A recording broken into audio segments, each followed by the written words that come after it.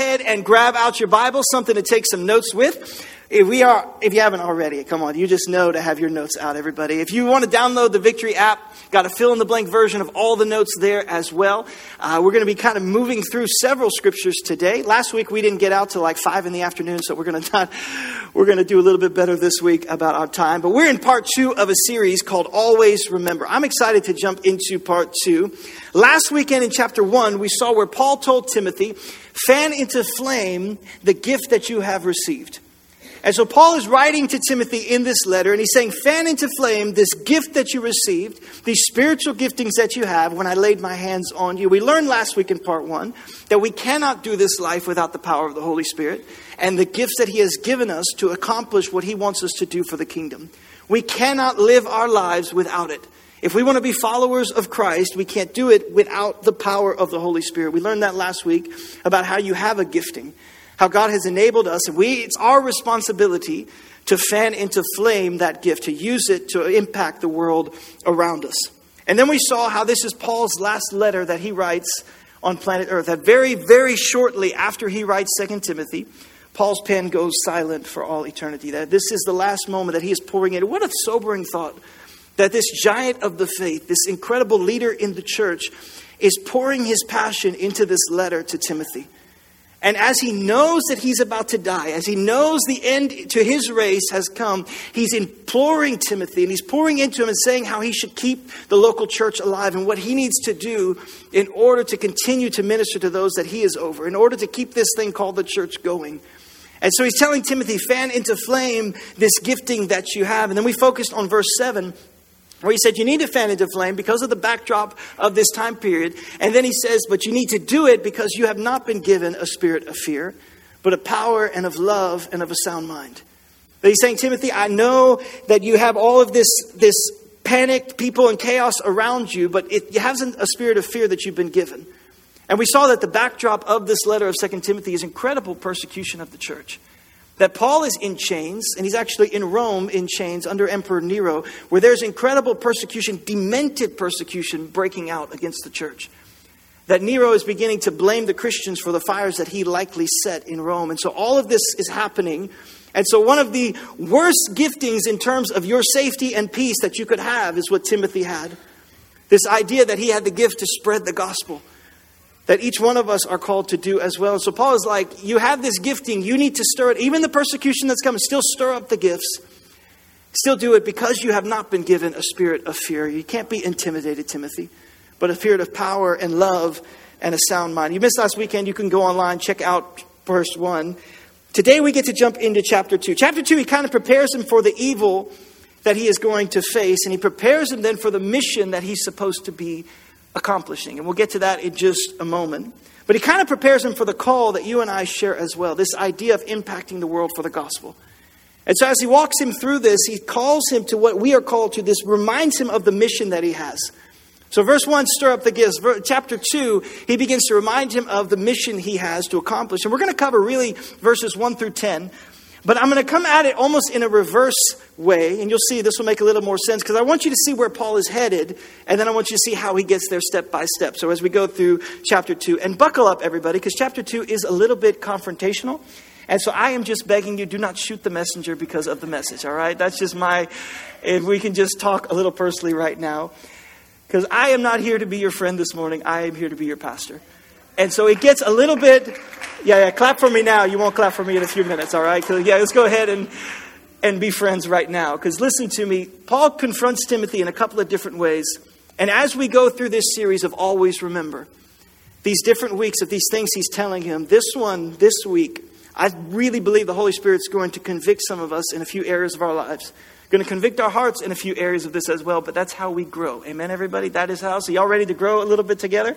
So grab out your Bibles. Verse 8, he talks to Timothy, and he says, always remember. Say that with me. Let's get awake a little bit. Always remember. One more time like you can read. Always remember. What should we always remember? That Jesus Christ, a descendant of King David, was raised from the dead. Always remember that Jesus was raised from the dead. Always remember the tomb is empty and Jesus is alive. It's important to revisit that fact as Christians. Because I think too often times it's easy to get distracted by all of the other different things that is a part of the Christian life and following in the church and all the things that we do in our own. It's important to revisit. He says, always remember that Jesus was raised from the dead. This is what Christianity is all about. This is why we are followers of this. Is why this whole thing happens, because Jesus was raised, that the tomb is empty and Jesus is alive. This is what the church was meant to be. It was never meant to be an institution. It was never meant to be a building or a set of buildings. It was never meant to be a specific belief thing that we would try to do. This whole thing is literally a movement rallied around the fact that Jesus is alive. That Jesus is alive. In Revelation, he said it this way. This is Jesus speaking. He said, I am he who lives and was dead. I love that verse right there. Incidentally, this is why the difference maker in Christianity. Because all other world religions' leaders are dead. Ours was dead. And now he says, but I am alive forevermore. And then he just amens himself. Come on, somebody. And as a preacher, I just love that. Because sometimes you just got to amen yourself. Because sometimes people aren't just taking the journey with you. They're just not going where you would like them to go. And so you just amen. Come on, that's good preaching. And I have, watch this. Why should we amen this passage? I have the keys of Hades and of death. In other words, when Jesus rose from the grave, he took all the power and all the authority that the devil would ever have over your life away from him. That he says, now I have the power over life and death, the keys today. And so reason we amen this passage is he holds the keys to all the death and all the hell that you and I would ever have to walk through. That he is Lord over it because he is alive. And then he said it again at Lazarus' tomb. Watch this. In John, he said, I am the resurrection and the life. The one who believes in me will live even though they die. And whoever lives by believing in me will never die. And then he asked her that question, do you believe this?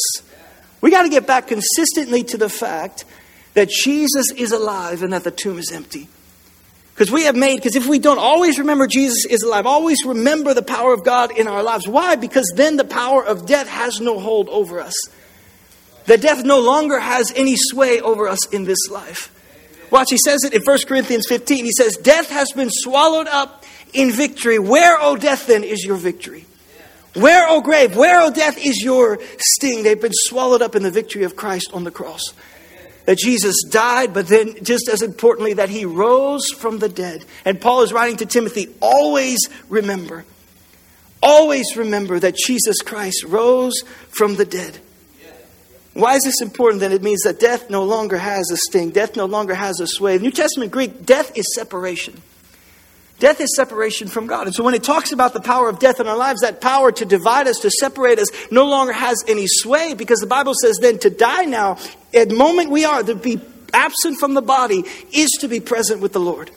That moment is it's a glorious celebration for a follower of Christ. That death no longer has a sting over us, no longer has power or sway over our lives. We have no fear of it because it's something better that happens after we step through when we are in the presence of our Savior. That because Jesus was raised from the dead, because we remember that fact, that is where this whole thing started, that Jesus was raised from the dead, death no longer has sway over us. That we get to see our Maker face to face. We get to dance on streets of gold. It's going to be an incredible celebration when we step from this life to the next.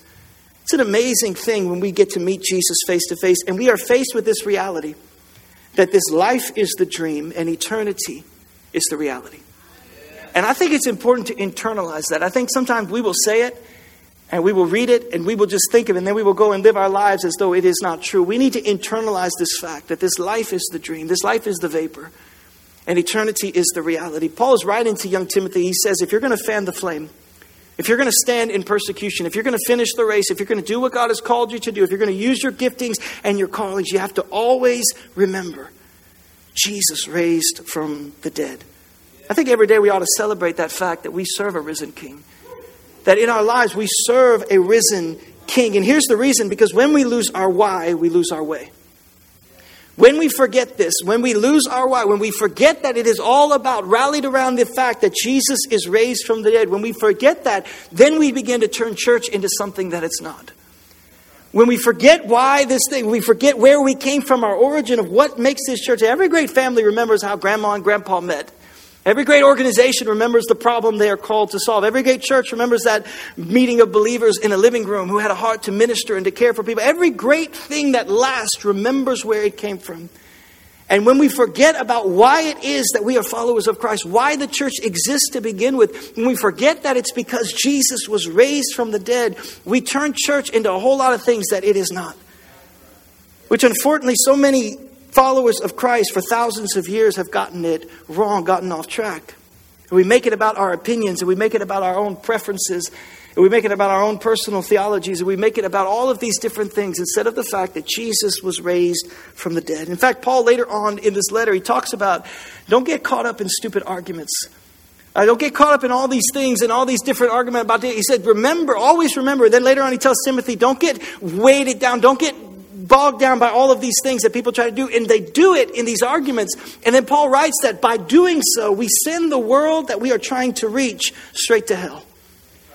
When we get distracted from this idea that Jesus is raised from the dead, always remember. Always remember that the tomb is empty. Always remember why it is that we are here. Paul didn't forget. Verse 8, he goes on to say, always remember he was raised from the dead. And watch this. This is the good news that I preach. Paul said, I remember this is the good news. It's the good news of the gospel. Sharing the message of the gospel is why there is breath in our lungs. If the only reason for us existing is for our own personal salvation, our own personal relationship, and we would just, then God could take us the moment we believe. It would just be amazing. Just go ahead and just, what a church that would be. Come on, somebody, that would just be, we'd make the papers. Come on, we'd be on the front page.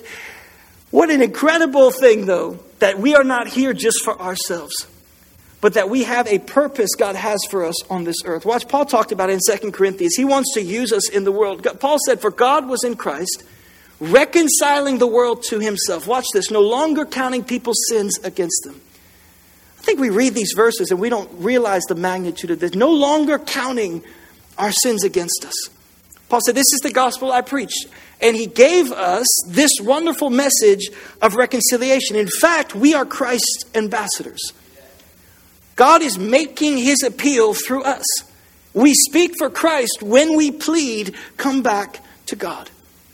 That is our calling. That is why there is breath in our lungs. That is why God has us as his church in the world around us. That we are ambassadors of Christ. We're always remembering that Jesus is alive. And making this plea, come back to God. And we would ask ourselves then, how would a world that is lost know about Jesus? How would those who are far from God know to come back to him? How are people in our neighborhood going to know about heaven? How are people in our class and our classmates going to know about Jesus? How are the people in our world and our country, how are they going to know about the gospel and about the Lord? Unless we tell them. And it is easy to abdicate that responsibility to somebody else. It is easy to put it to the side and say, well, there must be a subsection of Christians that is out there telling people about Jesus. And I really hope they do a good job. I hope that one day we can applaud them in heaven. I hope they're telling everybody they know when he has given this responsibility to us. Always remember that Jesus died and Jesus rose from the dead. That is the gospel, Paul says, that I preach. Always remember. And I think sometimes it's too easy for us to say, well, this isn't my season to share the gospel. I got, real small kids at home, and so we're going through it. It's just not my season to share it with someone.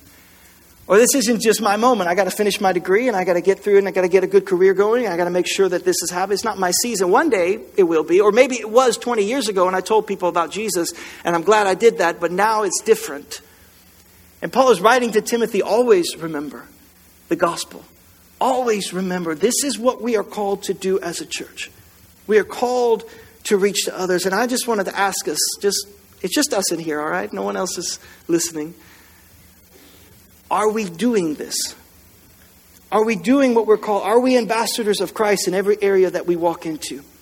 In every conversation that we have? Because the responsibility God has given to us, we're representation of him, telling people to come back to God, imploring, pleading with people to come back to God. Isn't that fascinating? This idea of there are people who are lost and we're saying come back to God. Because listen to me, all of us are created in God's image. Every single person is made by God, created by God. And just some of us are found and some are still lost. But we are all made in God's image. It's just some are found and some are lost. And God's heart is fascinating. God's heart is important. God's heart is taken by those who are lost. His heart is for those who are far from him. And we as his ambassadors should do no less. Jesus said, I came to seek and to save that which was lost. I came to seek and save. And we are called to implore people to come back to God. Because there are some that have not yet found their way home. And we are saying, come home. It is our calling. So our message to the world, come back to God. He is your designer. He is your maker. He is the holder of everything that is missing from your life. He is the answer to the problems you are walking through. He is the one who loves you more than you could possibly imagine. Come back to God. That's what our call is as Christians, our message to the world. That's our purpose. It's why we exist as a church. And we need to get back to that reason. When is the last time we shared our faith? When's the last time we told someone about the gospel? Last time we invited somebody to church? When's the last time that we lived our life in a way that they would see Jesus shining through us? When's the last time and I'm just preaching to myself today, but you get to listen, all right? That's just what this message is. Just convicting myself. When's the last time that we looked at the person across from us and actually realized that they have a soul that will last for all eternity, that eternity hangs in the balance? When's the last time? And so I don't want to get cliche with you or make you think like, well, this is just something I got to do for homework. So let's just as a church, I'm just calling us to remember the reason why we exist is because the tomb is empty and Jesus is alive. And let's as a church, let's say, okay, this week, one person. I'm going to ask you next week. We're going to have a little checkup on that. I'm going to ask you, and honestly, you don't have to answer to me because we are God's ambassador. You're not my ambassadors. I rise and fall before my Maker, and you do as well. But let's say this week, one person that we tell about the gospel, that we don't abdicate it to somebody else, that we don't say, well, maybe I'll get them in a group and I'll tell them about it then. Maybe one person that we tell about the reason why we exist to begin with, that Jesus is alive. One person that we tell about the gospel. And you say, well, then what'll happen next week? One more person. Come on, somebody. It's going to be incredible. And then one more. I'm not saying let's move the world and let's lift everything on all shoulders, because we are part of a movement of believers that believes that Jesus died and was raised again. But let's say in our responsibility that God has called us to carry the gospel, how will our neighborhoods know? How will our coworkers and our classmates, how will they know unless we tell them? Paul said, remember that Jesus is alive. Remember that he was raised from the dead. Remember the reason that we exist. Like, what would some of our conversations look like if we remembered our reason for existence? What would they look like? Like, what if we found out that Jesus was coming back next week? We found out that we only had a few more moments before this whole thing was wrapping up. How would our conversations change? Would we not plead with every person that we met? Would we not beg them to come back to God? Would we not, if we just had that moment left on this earth? Paul is reminding Timothy, don't make it about something that it's not. Don't waste your time arguing about things that it's not. He says, beg people, they beg them, come home to God, return. He said, don't make this about your own personal preference. Don't make it about the ministries that you need to feel comfortable. Don't make it where you demand your songs be sung and you have the special seat and these ministries that you need in order for the things you want to happen. Don't make it about all of that. He says, our calling is to reach the lost. Remember, always remember that hell is real, that heaven is real, and that people are going to hell because of their sins. But Jesus died in their place. Always remember. Remember the gospel. Remember that the tomb is empty, that Jesus is alive, and the same power that raised Christ from the dead, the same power that redeems us and saves us is available for them as well. The same power that redeemed us is available. Never think someone is too far gone. Never write someone off. Listen to me. Never put yourself on a pedestal. Because all the rest of us know you. We know you very well. We know what God has redeemed. And all of us know ourselves. And we have seen what God has done. Never shut the door in someone else's face. We are called we are entrusted as ambassadors. We got to be passionate about it. Here's the problem, though. He goes on in verse 9 of our text. He says, I preach this good news. And because I preach this good news, I am suffering. Come on, somebody. And have been chained like a criminal. Make no mistake about the fact that when you stand up for what is right, people will always shout you down trying to say what you're doing is wrong. Don't get it twisted in here. I'm not saying you've come to Christ and then the rest of life is so easy because you had that. No. When you stand up for what is right, there will always be opposition. Paul said, because I preach the good news, now I am in chains. When you try to make a difference in people's lives, the devil is always there to resist you. In other words, there is a cost attached to your calling. We talked about stir up the gifts last week. The reason Paul is writing to Timothy, stir those up. There's always a cost. Paul said, I am chained because of preaching the gospel. Always a cost. There's always going to be the crowd you don't get to be a part of. Always the things you don't get to do because you are called to something different. Always going to be a cost that you have to pay. Opportunities that you think you missed out on because of this. Always going to be a cost. And Paul says in verse 9, because I preach this good news, I am suffering like a criminal. I am in chains. But then he reminds us, but the gospel, the word of God, cannot be chained. Paul said, I know there's a cost to my calling. I know that this is what has happened. I know that I'm in chains right now, but the gospel cannot be chained. Nothing, listen to me, we need to be reminded of that fact, that no weapon formed against you will prosper. Nothing that tries to stand against what God is trying to do will come. Nothing can stop the gospel. Paul said, I know I'm in chains. I know the cost that has been personally delivered to me, but nothing can stop the work of God that I am trying to accomplish, that God is doing through my life. Nothing can stand against the word of God. Nothing can stop the gospel. So it doesn't matter what the devil tries to bring against your life. It doesn't matter what people try to do to stop you. Nothing will stop what God is doing, and his gospel will go forward. His kingdom will come. His will be done.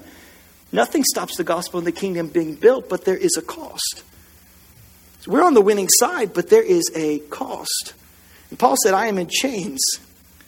But he's reminding us, he's saying, you can lock me in this prison. You can chain me up, but the gospel is going to go forward. I wonder how much the Lord was laughing when the devil put Paul in those chains. I wonder how much the devil was like, we got to shut this revivalist down. Like, this is too much. Church is being planted. People coming. The church is exploding. The guy I had killing Christians is now preaching the gospel. It's like, we got to put a stop to this. We got to put this guy in chains. Got him in Rome in prison and thought, we got Paul. I just imagine God in heaven being like, you got Paul writing 2/3 of the New Testament while in those chains, impacting millions and hundreds of millions of believers for the next thousands of years while you got him in prison in those chains. Oh yeah, you got Paul doing what God has called him to do. And I think we need to remind ourselves of the fact that God has called us to spread the gospel, to build his kingdom. And Jesus said it in the gospel. He said, I will build my church and the gates of hell will not prevail against it. I am building this thing. And I don't care what happens. I don't care what opposition comes. The gospel will continue to be preached. It cannot be chained. The kingdom of God will continue to go forward. The will of God will continue to be done. But there is a cost. There's a cost to following Christ. And I would just remind you, even in our area of the world, even in everything that has changed in the last decade, even all that has happened, the threshold for following Christ, the threshold of persecution is still fairly low. But there is still a cost for following Christ. There is still a cost for following him. Nothing that will prevail, though, against the kingdom. He goes on in verse 10. He says, so I will endure anything if it will bring about the salvation and eternal glory in Jesus Christ for those God has chosen. Paul's saying, I know there's a cost and I'll endure anything, whatever the cost. And I'll tell you, and I don't want to harp on this and get on my soapbox the third week in a row, but listen to me. The threshold probably is pretty low right now. And I don't know what the world will look like in 10 years. It'll probably look pretty different than it does now, just judging how it's changed 10 years ago to now. I don't know what all of that will hold, but all I know is as followers of Christ, we are prepared that there is a cost. There is a cost to following Christ, and it is nothing like what we would probably call persecution in our lives today. But we got to get over the fact that if it is or if it isn't, if it grows 100 times worse or if it doesn't, if it's 1,000 times, whatever it is, we got to get over the fact and just realize there is a cost to following him. And Paul said, I will endure anything. Anything if it means the gospel goes forward. Anything if it means the kingdom is preached. So I'm saying, let's just ask ourselves, jot it down if you're taking notes, what am I willing to endure for the gospel? What am I willing? Because there is a cost associated with preaching. Always a cost socially with sharing your faith. A cost financially with sharing your faith. A cost relationally with talking about Jesus. Paul said, I'll endure anything if I could just help people find no cost I won't pay. Now I want to back up in this chapter. and show you how we got to this spot. Because there's 3 principles Paul walks us through in this chapter to get us to this idea of always remember. Always remember. 3 principles, and I want to share with them before we close. 3 different characters that we can learn from that inspire us, no matter the cost. Inspire us of what we are called to do. Inspire us not to forget what the church is about. Because when you say yes to the calling, there are always chains. When you say yes, there's always resistance. And yet we cannot help ourselves, right? Because Jesus is alive. The tomb is empty. And that's the gospel that we preach. So he says in verse 3, we're starting this chapter. He says, endure suffering along with me as a good soldier of Jesus Christ. No one, watch this, no one serving as a soldier gets entangled in civilian affairs, but rather tries to please his commanding officer. So the first thing he compares us to is a soldier. First thing he begins to compare. Now, I don't know if you grew up in church. I don't know if you grew up in Sunday school. I grew up in Sunday school, everybody. And so I have known from a very young age, growing up in Sunday school, singing the songs, I have just known that I am in the Lord's army. Come on, somebody. I just understand. I may never march in the, come on, people, let's hear it. Infantry, ride in the cavalry, shoot the artillery. I may never fly o'er the enemy, but I'm in the Lord's army. There we go. Come on, somebody. And so are you. That we are called to be soldiers in the Lord. Paul does not just pick words randomly. I hope you understand this about the Bible. He doesn't just pick some idea out of the thing. He's saying we are called as soldiers in the Lord's army. This is a real battle, and you are an enlisted soldier. Check out what he says. But no one serving as a soldier gets entangled in civilian affairs. But the moment you put on that uniform, listen to me, Memorial Day is tomorrow, right? Can we take just another moment and honor those who have given the ultimate sacrifice? Can we just honor those that have given that? The ones who gave it, can we honor their sacrifice, the ones they have given all? But any military family who's present with you today will tell you that this is the truth, that knowing that when you are enlisted, when you are on tour, you are not concerned with civilian affairs. When you are on a tour, when you are doing your duty, you are not concerned. You love your family, you care about your family, you miss your family, but you are so focused on what you are called to do. You are focused on your marching orders, trying to please your commanding officer. Why? Because because in the military there is a protocol. There's a hierarchy and there is a rank. And you are giving your orders, and based on you following those, sometimes hundreds or thousands of lives will depend on whether you follow the orders you've been given. And you cannot be caught up with civilian affairs. You miss your family, you love your family, but you are focused on pleasing your commanding officer. And Paul is writing and saying that you are soldiers in the army of God. And sometimes we get enlisted and then we get entangled in all of the wrong stuff. We put on the uniform and we forget what the marching orders are. We get tangled up again. Don't get entangled in civilian affairs, but try to please your commanding officer. Watch this in the next verse. He says, well, your commanding officer, who is the Lord Jesus Christ himself. Listen to me, I am not your commanding officer, all right, everybody? There's not this hierarchy where you answer to me and then I answer to God. No, you rise and fall before God yourself. That Jesus Christ is our commanding officer, and so we should live our lives in order to please him. In order to please him. Paul said, don't get entangled in civilian affairs. So the first thing we learn, jot it down if you're taking notes, from the soldier is the right perspective. We got to get the right perspective about what it is that we are doing here on planet Earth. We got to get the right perspective. If we're going to endure hardships, if we're going to preach the gospel, we have to have the right perspective. That we are a soldier. And listen to me, civilian affairs would love to entangle us. Would love to. It's easy for us, in other words, to make life about something that it's not supposed to be. We got to make sure we have the right perspective, that we serve our Maker. He is our designer. He is our creator. He is the alone holds the book of our lives. And we serve him. But it's easy.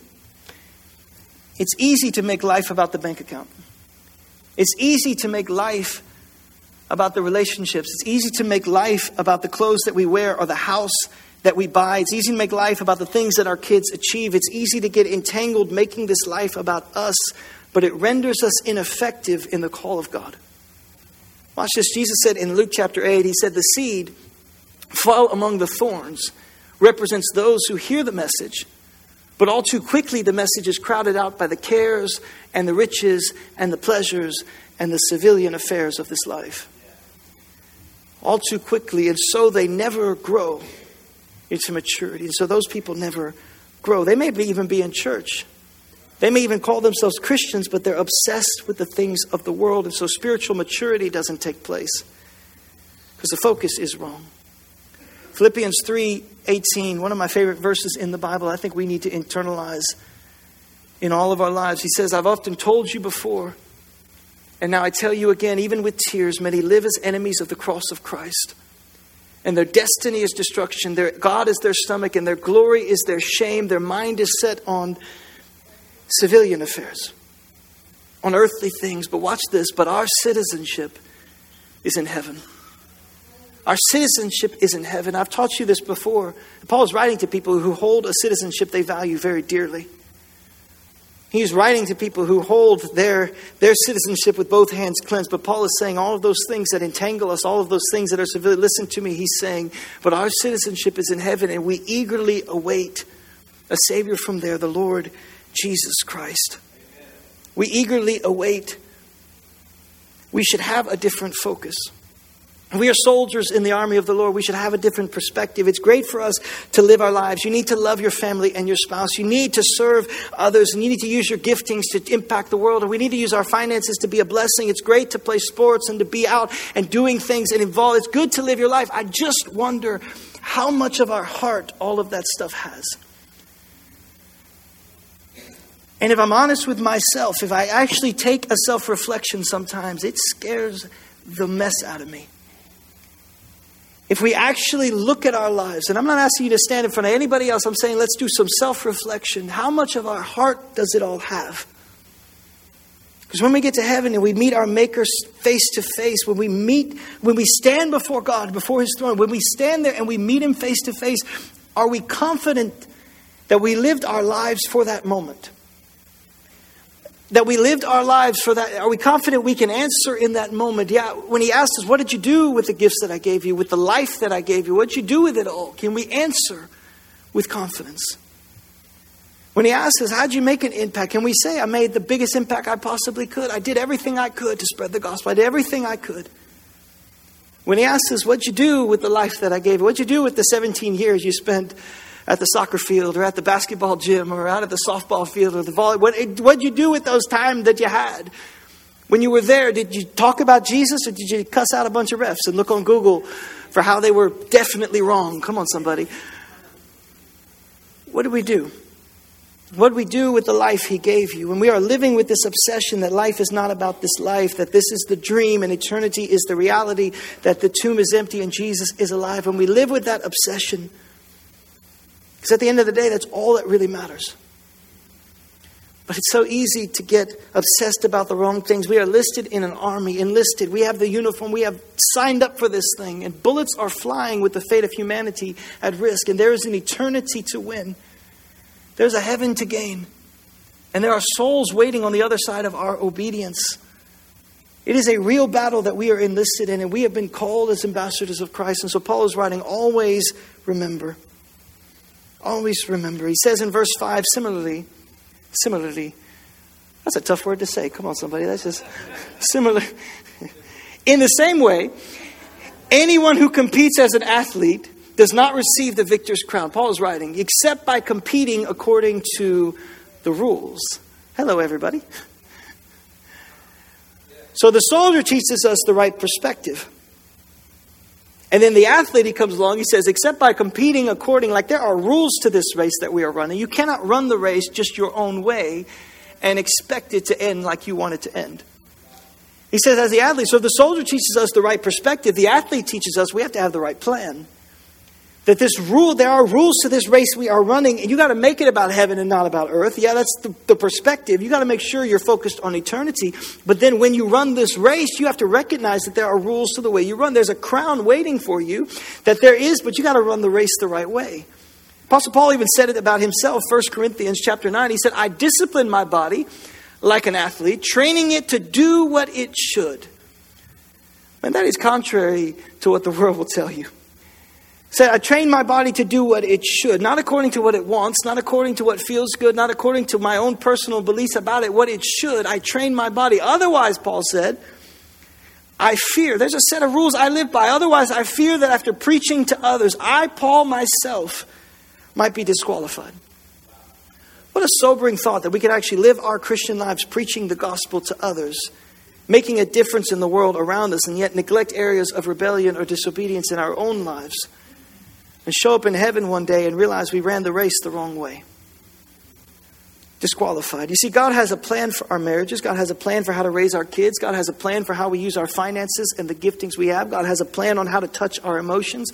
God has a plan for our lives and a purpose for us. God has a plan for our lives. In fact, He has a plan for every area, and our job is to submit to His plan. It's not a popular thought in today's culture, but it's the truth. You don't get to do what you want, live how you want, have the morals that you want, do life how you want, because God's word is the final authority. His will is the final authority. That's why He's God. Whether our opinions align with His or not, we still have to submit. And listen to me, I don't want any person in this church, I don't want anybody watching online, far be it from us to look to our left or look to our right and think about this in terms of somebody else. We are called to look at our own lives. And so listen to me, when I say that we have to submit and I say you cannot run the race, don't think about anybody else, right? Whoever was in your mind, go ahead and put them out of it, all right? We are called to look at our own race. Paul said, far be it from me that I would run this race and at the end be disqualified. Self-reflection. That's why Proverbs chapter 3 says, trust in the Lord with all your heart and lean not on your own understanding. In all your ways submit to Him and He will make your pathways straight. God has a plan for our lives. In all your ways submit. You understand, submission is not submission until you actually have to submit. It's an easy thing to talk about until we actually have to submit, where our opinion differs. Everybody loves the idea that God will bless me and God will give me advancement and opportunity and peace and joy. And we all love that, but then we don't want to love like Christ loved the church. We don't want to serve in our marriages sacrificially. We don't want to stand for truth in our world. We don't want to hold people accountable. We don't want to discipline our own bodies. And then we wonder why we don't have the blessing of God on our lives. I'll be your friend next week again, all right, everybody? I will, I promise.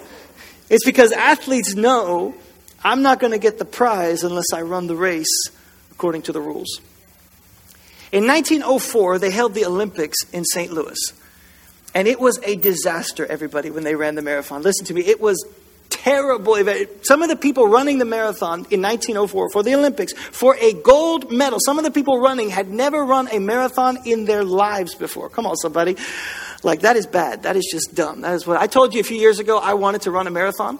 Just came out of college. I was ready. I was going to do it. I was like, this year I'm going to run a marathon. And I did it, everybody, in just under 8 months. Come on, somebody. I did it. It was amazing. And I've never run since. It's incredible. People showed up to this thing. People showed up with shoes, without shoes. People showed up. One guy got out of jail, took a car, went all the way to St. Louis and ran in this. People were running in this thing who had never run a marathon in their entire life. That's just stupid. That's what that is. That's just an idiotic thing. Got showed up to this. The organizers of the event decided they would do an experiment they called purposeful dehydration. They did an experiment on these runners, didn't give them water to see what would happen. Come on, somebody. So people were literally dying of internal bleeding because it was dusty and it was hot. And so they got out on this race. One runner, it wasn't in all cities. It was in a lot of country areas they had to run through. One runner was run off the course by a pack of wild dogs. You can go read about this. This is one of the most insane Olympic events that have ever been run. They ran through the city. They didn't clear the streets. And so trolley cars and people shopping. And like, imagine you're getting your groceries and then like a marathon runner goes right past you. Like they're running through Oak Point. They're just having this great time. All these runners out there going, incredible. People are dying on the track. The lead runner looked around, saw the chaos around him and was like, I'm out. I don't know what's happening. I'm going to run the race my own way. Found a car. Come on, somebody. In 1904. That's impossible. They didn't become affordable until 1908. Found a car, took it to the finish line, got out, ran across the finish line, and they awarded him the gold medal. Because apparently the organizers were too stupid to do basic math and realize there's no way you're here this fast, right? Like there's no way you arrived. But like all sin, it came out. Right before they hung the medal on his neck, it came out what he had done, and he was disqualified from the race. And they gave it to the next guy. Why? Because you cannot run God's race your own way and expect to receive a prize. You have to run it His way. You have to follow the rules God has set down, that His word is the final authority. We got to submit to His plan. You cannot run the race your own way. You cannot make up the rules you want. We have to submit to His plans and to His purpose and to His will. We have to submit. The athlete says, hey, you got to have the right plan. Can't be tied up in civilian affairs, the soldier says. So go ahead, chop up your Bible to make it say what you want it to say. Come up with your own personal theology to pacify your pain or to allow for a sin in your life. I'm just here to tell you today that if you bend all of God's rules, you may be at risk of being disqualified. It says the athlete tells us we got to have the right plan. And I'd hate for you to run this race to get to heaven to figure out that you actually weren't God. That He actually had a plan and a will for your life. That He actually had rules to live by. Got to get the right perspective, the soldier said. Got to have the right plan. Things I cannot do, the athlete says. There are things I cannot do because I want to run this race and win a prize. A hardworking farmer is the last one. Verse 6, he says, the farmer should be the first to receive a share of the crops. The farmer reminds us of our purpose. That we are not running a race and living this life, even for our own plans and purposes. There is a prize for us in heaven. Got to have the right perspective. Got to have the right plan. You got to have the right purpose. The farmer is reminding us there is a prize. Paul wrote this. He said, don't you realize in a race that everybody runs, but only one person gets the prize. So run to win. All athletes are disciplined in their training. They do it to win a prize that will fade away, but we do it for an eternal prize. And so Paul says, so I run with purpose in every step. Right perspective, the right plan, but you got to have the right purpose. This is the purpose for which we're alive. We're here to make a difference. We're here to share the love of Jesus. We're here to make a difference with the right perspective and the right plan, and then to have the right purpose, that there is a prize set ahead. But you got to run the race the right way. And you say, Ben, well, we're reading through these, and not just chapter 1, but chapter 2, it's a little overwhelming.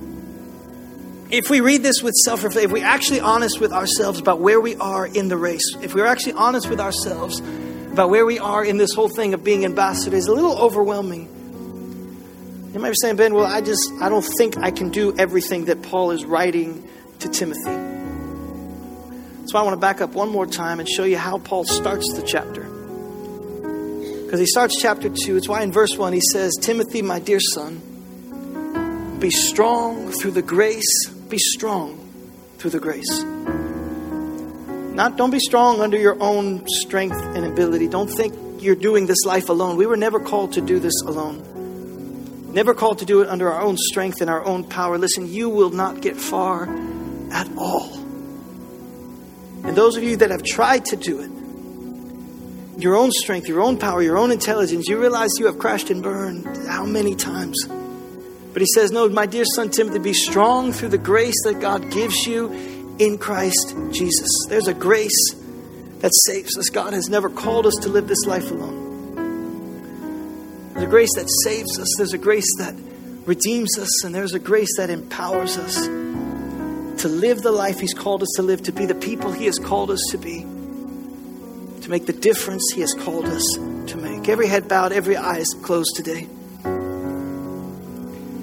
I am calling us to remember that Jesus was raised from the dead. As a church, this is the gospel we are called to reach. You and I have the message to share this. And so right now as we pray, right now as we have focus on our own lives, that we see whether we rise or fall before our Maker, that not a single one of us would use this message or these verses as a chance to judge others, but we would see in our own lives what God is calling us to. So I want to pray that God would strengthen us by His grace and by His Holy Spirit, that God would lift us up, that we would be able to run the race, submitting to His will, even when our opinions differ, submitting to His will. Before I pray that, though, maybe some are here today, or maybe you're watching online, or maybe you're listening later, wherever you are. If you hear the sound of my voice, maybe right now you're realizing that you're not following Christ. Maybe at some point in the message you're realizing that you're not running the race, because you haven't actually submitted to Him. Maybe you've even preached the gospel to others, but you've never actually surrendered yourself. And maybe right now this is your moment. And I don't sugarcoat it. I don't say do this and everything is happy. Right? No, Jesus promised there would be troubles. But listen to me. You surrender your life in this moment. And God has promised He'll make you brand new. And I don't care what anybody else has ever told you. I don't care about all the things that they've tried to do to you. Listen to me. God loves you more than you could possibly imagine. And He wants you. And so if I can echo the words of Paul, I am just begging with you to come home. Come back to God. Come back to Him. That He's waiting for you. God's not mad at you. He's not looking to punish you. He's not going to try to judge you in this moment. Right now, He is calling out in forgiveness. There is a chance for you to be forgiven. A chance for you to be set free. So right now in this moment, our church has dedicated ourselves. We will pray a prayer of surrender with every person who wants to pray. This is why we are here, church. We are here to share the gospel. We are here to tell others that Jesus died for them. And listen to me, if that's you today, you say, I want to repent of my sins. I want to follow Jesus. I've been running this race the wrong way. I want to submit. If that's you today, I want to pray this prayer with you before we go. Every head bowed, church, right now, we pray this with them. Nobody prays alone. Right now, say, Jesus, forgive me of all of my sin. I repent. I believe you died on the cross.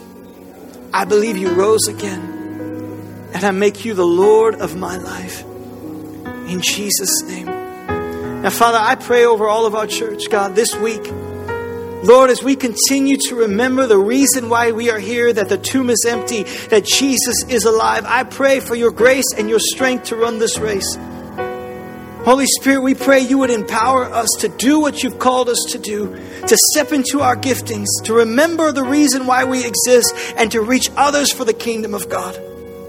I pray right now, God, that you would let the gospel burn in our hearts, that we would have to share with every soul we meet, that our lives would be an example to others, that they would see us as we follow Christ, that we would rise and fall by our Master, that we would stand as a soldier with the right perspective, as an athlete, God, with the right plan, Lord, and as a farmer, knowing our purpose, knowing what we are called to do. Give us the grace we need to run this race. In Jesus' name we pray.